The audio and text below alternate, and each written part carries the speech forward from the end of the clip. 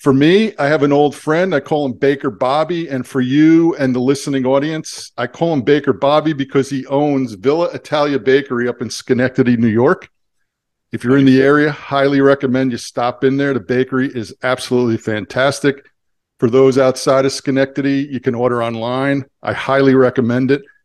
My favorite was my mother's favorite. I sent it to other people, is the cinnamon coffee cake. I rate it as an OMG. So Nice. get a chance, definitely get up there, get in there in Schenectady if you're there, and order online if you can't, cinnamon coffee cake. Baker Bobby's pick here. Yeah, let's hear it. Okay, he gave me, just like Lamb gave to you, a nice little overview of why he made this pick. Baker Bobby is going with the Chiefs. So all Wow. four of us went with the Chiefs. It's incredible. And when I Yeah. heard you say both you and Lamb with the Chiefs, it was, it's incredible. So here's his three reasons.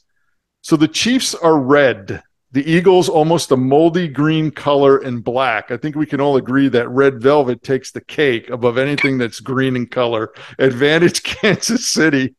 Point one. He's Nice. channeling his inner Baker right there, right? Yeah, that's great. Number two, the Kelsey brothers.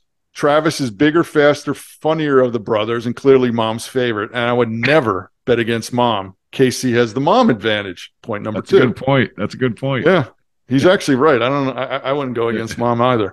Thirdly, yes, the Eagles dominated the Niners in the NFC Championship game, but that wasn't the Niners that we know.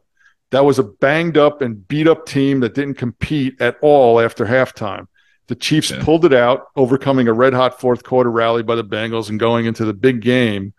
Mahomes and crew have the experience of being here before. Chiefs win. Mahomes is MVP. He's predicting a 31-16 final. Wow.